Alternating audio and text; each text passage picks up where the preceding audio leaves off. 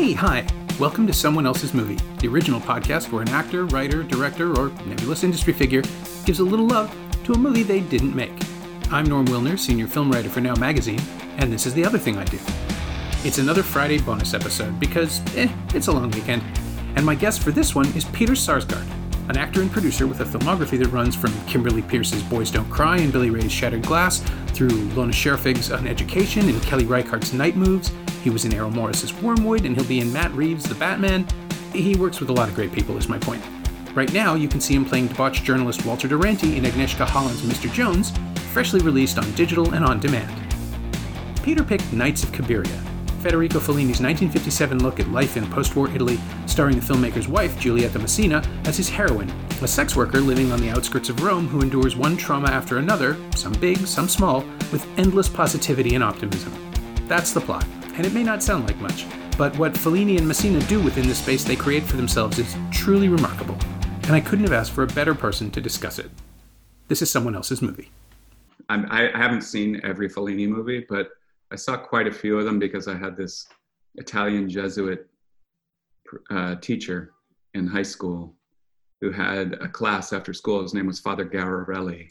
Okay. And he showed all Italian cinema on VHS. And that's when I first saw the movie. And he also, showed more scandalous ones like the Dolce Vita and stuff. But something about Giulietta Messina that, there's really not many actors like her. You can't really figure out what she's doing because it's so emotionally available and real. And she's got this performative thing going on simultaneously. Yeah, it's a performance I remember the performance more than I remember the movie. Rewatching it last night, I was surprised at the order of sequences because I had thought of it as more of a straight line. Yeah. But I remember her so vividly. Mm-hmm. I remember thinking when I first saw it, because it starts with her getting pushed into the water. Yeah.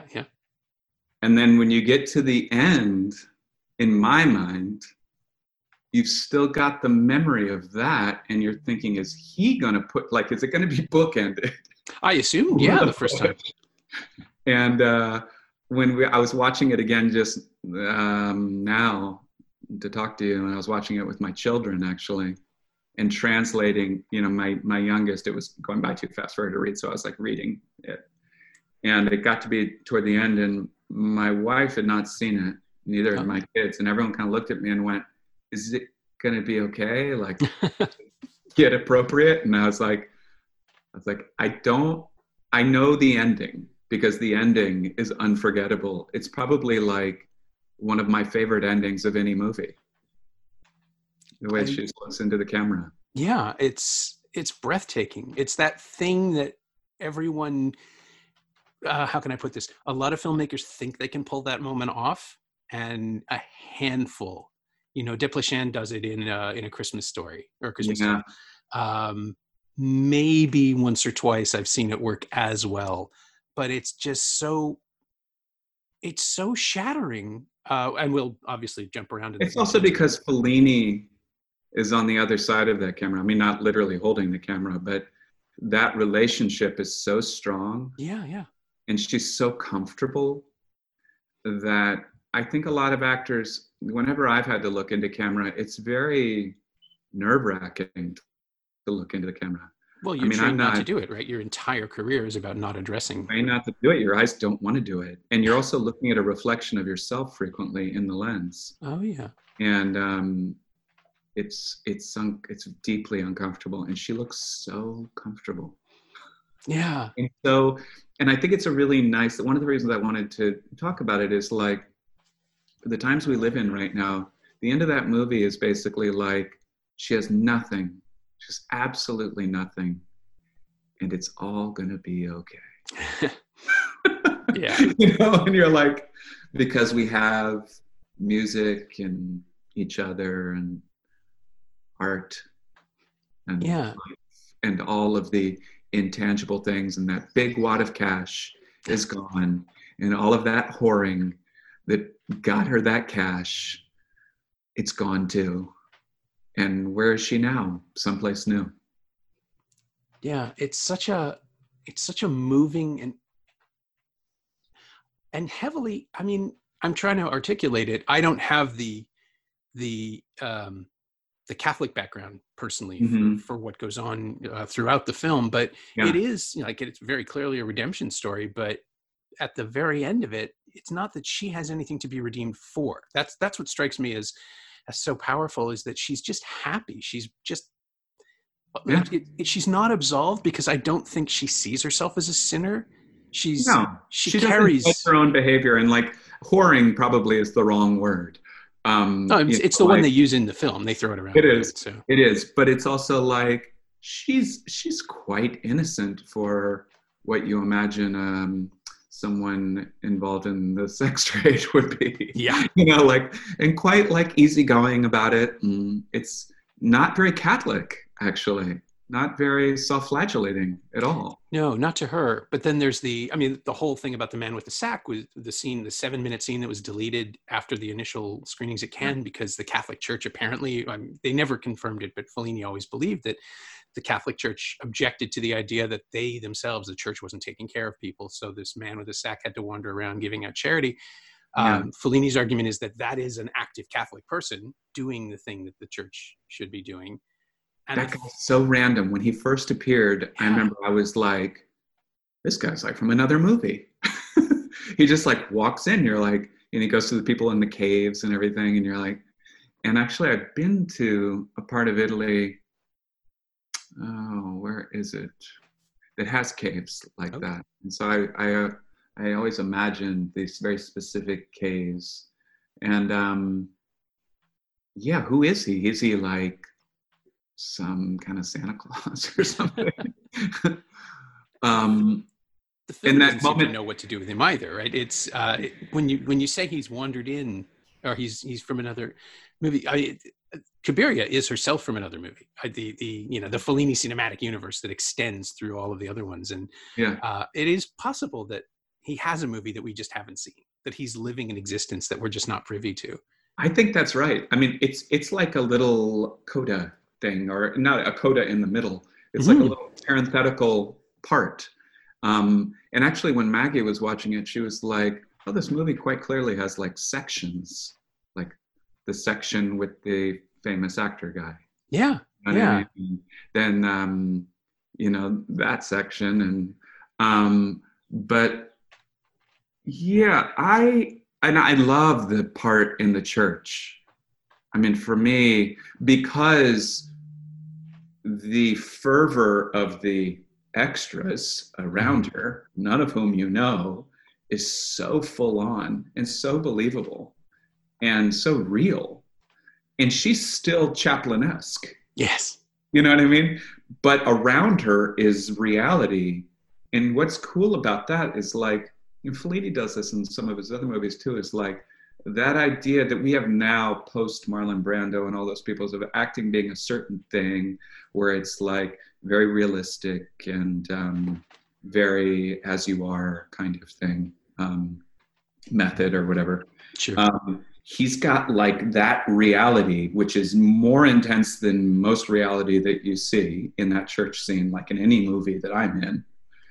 And then she's still doing her like, you know, little monologue in her head that you can fully read that's kind of acted out through those huge eyes. Yeah. It felt to me, the first time I saw it, I think the first time I saw it would have been when the Restoration played in 35 mil and it came to Toronto. And so 20 years ago, easily 98, 99, whenever that was. And it felt to me like it was Fellini trying to be near-realist. I remember thinking, because I'd just been exposed to Rossellini's films and Yeah. thought, oh, this came out of that. And this time through, it feels like Fellini's arguing with Rossellini, that he's saying that you can have this sort of commedia dell'arte scope and scale in a realistic depiction. He clearly, like, he didn't have the money to build a world around her the way he does in Amarcord or in Satyricon or the later I actually films. just saw Amarcord also. See, for me, I would rather have something that was more like this.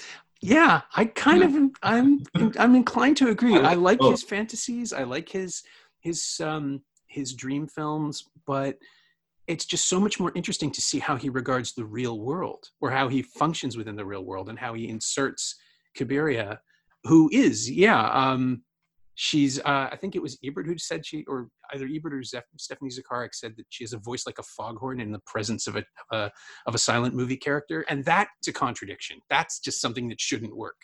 Yeah. And you just can't not track her. You watch her, follow her through everything. Crowd scenes, I'm always looking for her, and she's a little short. The eyebrows make her stand out. The eyebrows, yeah. Yeah. I mean, I know that there are relationships like this, creative relationships between filmmakers and actors, but this is one of those things where Fellini, he clearly wants to show us what she can do and showcase her because he knows her so well and she trusts him. And so you get this. And no one else would have seen it like he saw it, you know? Yeah. Like part of me, I was watching it and I was like, who do we have that is sort of like Giulietta Messina? I can think of. I'm trying to think of anyone that really can kind of, because she has such a massive heart. It's so swollen with feeling. And I mean, for my money, as good as Chaplin at any of that sort of playful shit, like the way she takes the chicken to comfort herself. She, like, her house in the middle of nowhere, this odd thing that's like out of a Kusturica movie, you know, like pops out of the house, upset, goes out, pulls out the chicken, sits on the front step for a second with the chicken, goes back in. What is going on?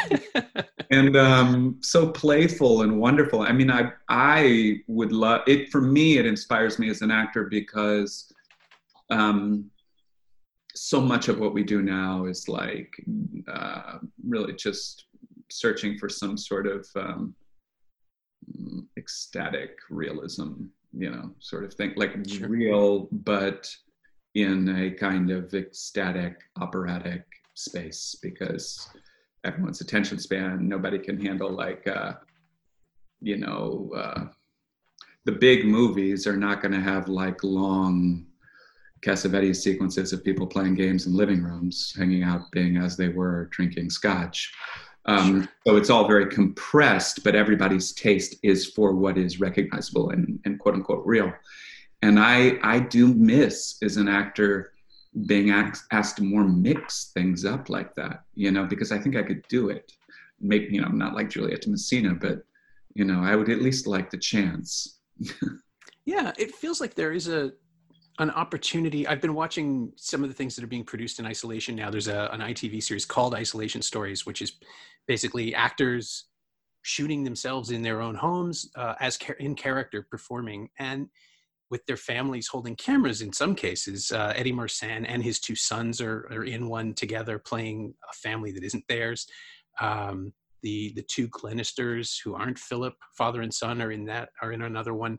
And it feels like there is this possibility happening right now where people don't know what the rules are again. Mm-hmm. And maybe you can go bigger, or maybe you can go smaller or sideways and reinvent your own skill set, because literally no one is telling you not to do it. It's just the possibilities are endless. And absolutely. I'm really curious all of a sudden to see what comes out of this, because maybe we will get a new Strange Maggie and I made one. It's going to be on Netflix in a couple of weeks. What? No one tells me anything. Yeah. It's called Penelope. Maggie wrote it and directed it, and I star in it. It's only me. And a friend of ours who had coronavirus in February, who has antibodies, came up, and, you know, we did social distancing, but he did have the antibodies. He shot it. And my children did like props and, you know, everything else. And I'm extremely proud of it. It's like, I mean, it's one of the better things I've ever done. So it is got both. It's humor.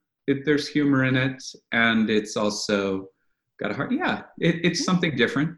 But there you go. This is the trust that you get from working with someone you know as well as anyone can know another person. And she's about to direct me in a movie that we're doing in the late summer with Olivia Colman and myself and Dakota Fanning and Jessie Buckley. Oh, well, none of those people are, you know. And that's based off of an Elena Ferrante novel called The Lost Letter. And you're shooting that in New York, or? It's between two places right now, and I don't want to jinx it, but we're not shooting it in the United States. Okay, no, of course, Ferrante would be Europe. Yeah. But okay, if I can just ask, is it safe? Are you comfortable with that? With working? Well, it's safer than. I think what's going to be interesting is it's going to be a very small crew that are going to quarantine together. Okay. Like first go up and you have to do, I mean, this is where it gets expensive. You go, it's going to be filmed in a different country that has a quarantine policy. So we'll go there and all quarantine separately for 14 days. You're paying for hotels for 14 days. Sure, yeah. Then you go together as a pod, and you've all done the 14 days. Now you go together as a pod and you stay together for the shoot. And we shoot 6-day weeks and we shoot it in 4 weeks. And I think I'm kind of hoping that it'll be artistic magic, because everything I've ever done that way, starting with like Boys Don't Cry, we shot like Boys Don't Cry was basically shot like quarantine style. We all lived in like this, we took over this housing complex on the next to a freeway in Dallas. We all ate, slept, lived, hung out there. They would go to set together, film, come back. So, I mean, I don't know how big movies are going to be done. I think there'll be a lot of like people coming at different times and all of that. But in terms of little movies, and this one's not like super little, but it's pretty little. I think it's going to be like we have to create isolation. Creating that isolation. I used to always say like filming on location is a gift. We miss our families, but we are an artistic family. So, and there's no like going back, oh, I need to get back to my whatever. It's like for this amount of time, for a short period of time, it's just us. And I think that that's the way it's going to have to be. Yeah. I mean, you're basically building a talent incubator. Yeah. Yeah. So I'm really thrilled to do it. It'll be interesting to see. It's between two countries right now, one of whom has a more strict policy and one of whom has a more liberal policy. And go with the strict one. I think you go with the strict one. Yeah, you absolutely go with the strict one. Yeah. Wow. And it's everybody has been saying in the last few months that they've been watching television and movies and freaking out when people get too close or go to bars or go to restaurants. That hasn't bothered me, just because I disconnect to the artifice every time and I just start thinking about how things are made. But right. Watching Nights of Cabiria, just to bring it back to that for a second, that made me think about the freedom of just wandering around a space and shooting what you find. Because although everything is scripted and rehearsed and carefully staged and set, it looks like a documentary. It looks like Fellini just wandered around with this person. Oh yeah, and the coverage sometimes. I love the coverage of the two of them walking through the woods toward the end. Yeah. And she knows, we know, he knows, everyone knows. Like there's no doubt about what's at stake. Yes. And he doesn't really go in. It's just they're moving freely in a pretty wide frame. We know their thoughts. We don't need to get like super close to see what he's feeling. The way he's walking, the way he walks in front of her, the way she trails along behind him. I mean, it's just, I think there's so much freedom in a Fellini frame. I also love the way he shoots night, where it's like, it's not that complicated. He just like, there's one bright light over here, maybe another one over here, and he just blasts it, and some shadows, and you can go in and out. But like this idea that shooting night has to be so complicated or look real, like everyone goes like, how do you shoot moonlight? I mean, this is, obviously not in color. So, but like, how do you shoot nighttime? No, you just turn on a bright light. You go, I mean, to me, you just throw on a big light. I get so tired of everybody trying to make it look a certain way. We actually shot this was shot partly at night, what Maggie and I just shot. and we were talking about it, and I was just like, if it's really night and there wouldn't be a light, let's just let it be dark and you don't see much. Because these sort of like balloons that we all send up and this bullshit that we make out of shooting night, I just was really inspired by the way he did it. It just seemed like I'm not going to spend all my time lighting this thing. Yeah, it's more important to capture the life than think of where the prostitutes hang out at night in front of that big building. Yeah, I just assume there's street lights up against the building. Yeah, it's good. It look and you don't question it, and there's no reason to. There's just this contract that we have with a film that looks like this, that everything will be accounted for. That if the reality is in front of us, of course that's where the light is. Yeah, I also want to talk about with this movie something I think is so wild. Is like she's our romantic lead. I mean, this little woman that he loves so much, and you can tell he loves, and they died within, I think, 4 months of each other. It was close, yeah. Right? Like, you can sense that whatever complications they actually had, that there was real connection there, and it's really palpable. And yet, the lovemaking scene, she's in the closet or bathroom. Yeah, she's removed from it, and it's like that whole thing, and that long wandering walk she does out, and I love that she's playing a person who's involved in prostitution, and we never see her do any of it. No, she never works. There's never even do it. There's sort of an attempt at negotiation once or twice, and it's just half-hearted, as though she doesn't really it's not important to her. It's not about the money. I mean, it's so okay that like my kids could watch it. My 8-year-old watched it, and it wasn't important. Yeah. I mean, she didn't know what she did for a living, honestly. She just thought. Did it play for her? Did she like it? She wept. I mean, that movie, and everyone was so tense. I think part of what makes it so, the movie wanders around and is episodic in some ways, is that final bit, or showing the money on the thing, and you can't even, and she's like left it back and you're like, oh my God, she's left it at the table? This little trusting angel has left it at the table. Now she's going for a long walk in the woods, and now they're at a cliffside, and my kids were just freaking out.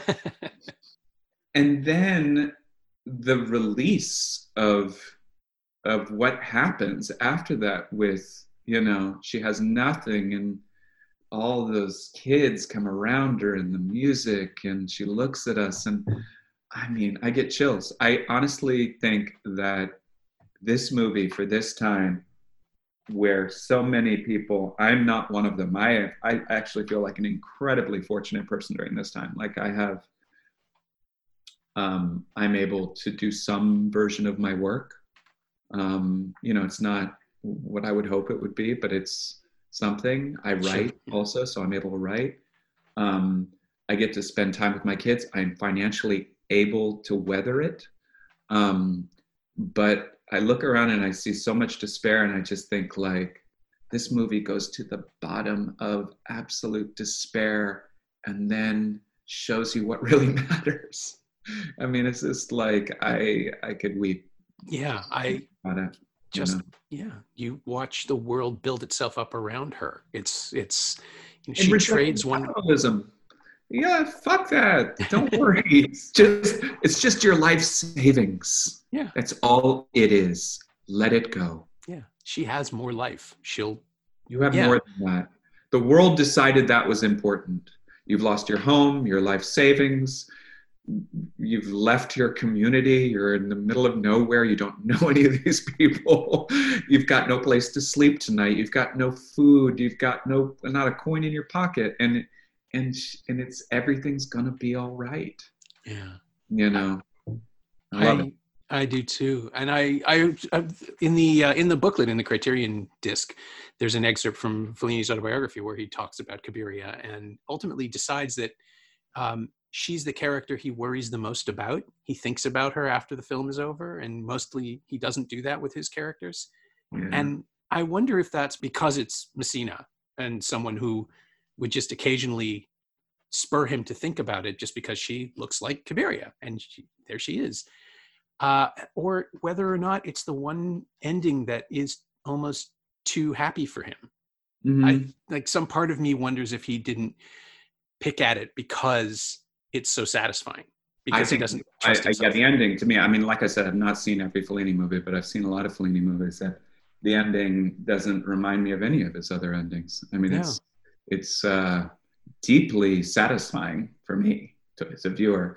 I wonder why he didn't use her more. So far as I know, he used her 3 times, La Strada, and then I haven't seen the one where she was older.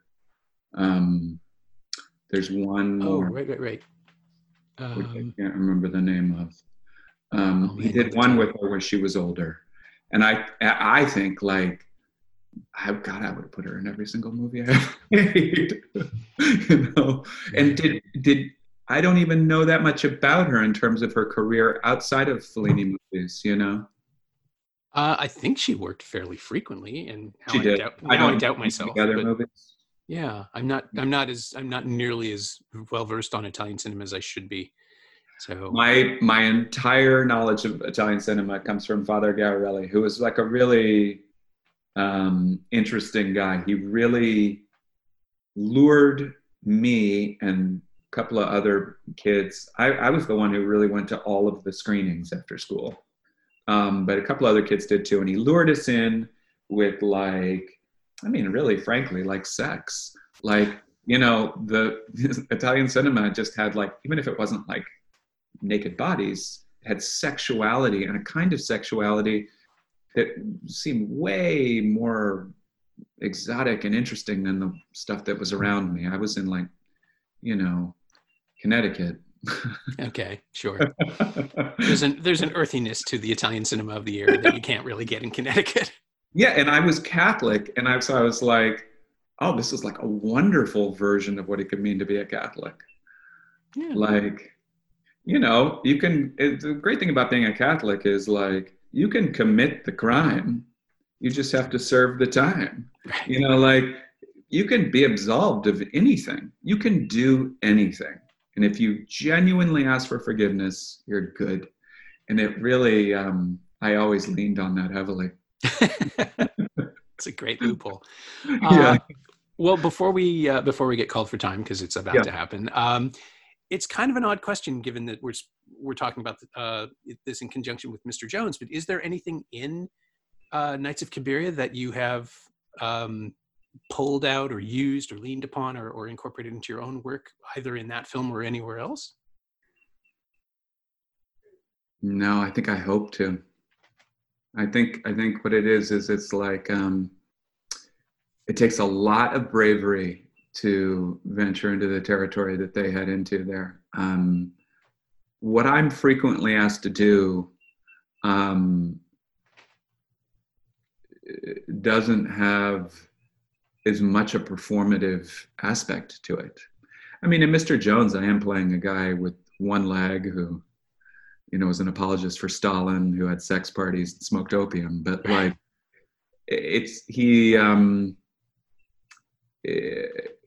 what we were looking for and what serves the movie is for me to try to really think about who Walter Duranty was, not add in the 8-year-old Peter who's a performer.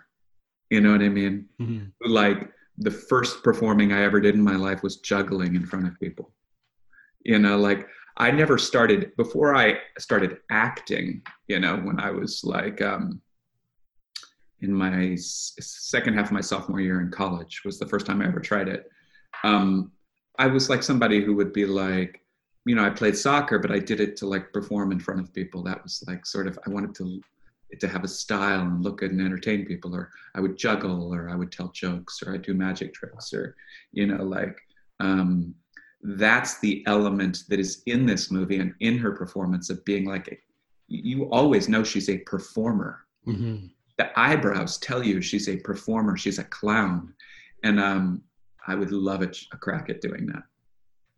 Well, we have time, you know. Well, I have Penelope. And Penelope isn't exactly like that, the thing that I do with Maggie, but it's maybe like a little, you know, message to the world that I'm capable of more. Oh, I can't wait to see it. And and thank you so much for your time. This was great. I'm so glad we got to do it. Absolutely. Stay well. You too. And plan well on this thing. Yeah. Okay. Ciao. Yeah. My thanks to Peter Sarsgaard, whose new movie, Mr. Jones, directed by Agnieszka Holland, friend of the show, is now available on digital and on demand. And you should definitely check out that short film he made with Maggie Gyllenhaal, which went up in Netflix's Homemade collection earlier this week. Thanks also to Angie Power. She knows what she did. You can find Peter on Twitter at Peter Sarsgaard, all one word. And while Knights of Cabiria just went off the Criterion channel and the DVD is out of print, I'm hoping that means Criterion has a Blu-ray restoration in the works. Until then, you can find it on iTunes. As always, you can find me on Twitter at Norm Wilner and elsewhere on the internet at nowtoronto.com, where I'm hosting a bunch of podcasts these days as well as writing about movies. Go take a look. And you can find this podcast on Twitter at Semcast, S-E-M-Cast, and on the web at someoneelsesmovie.com.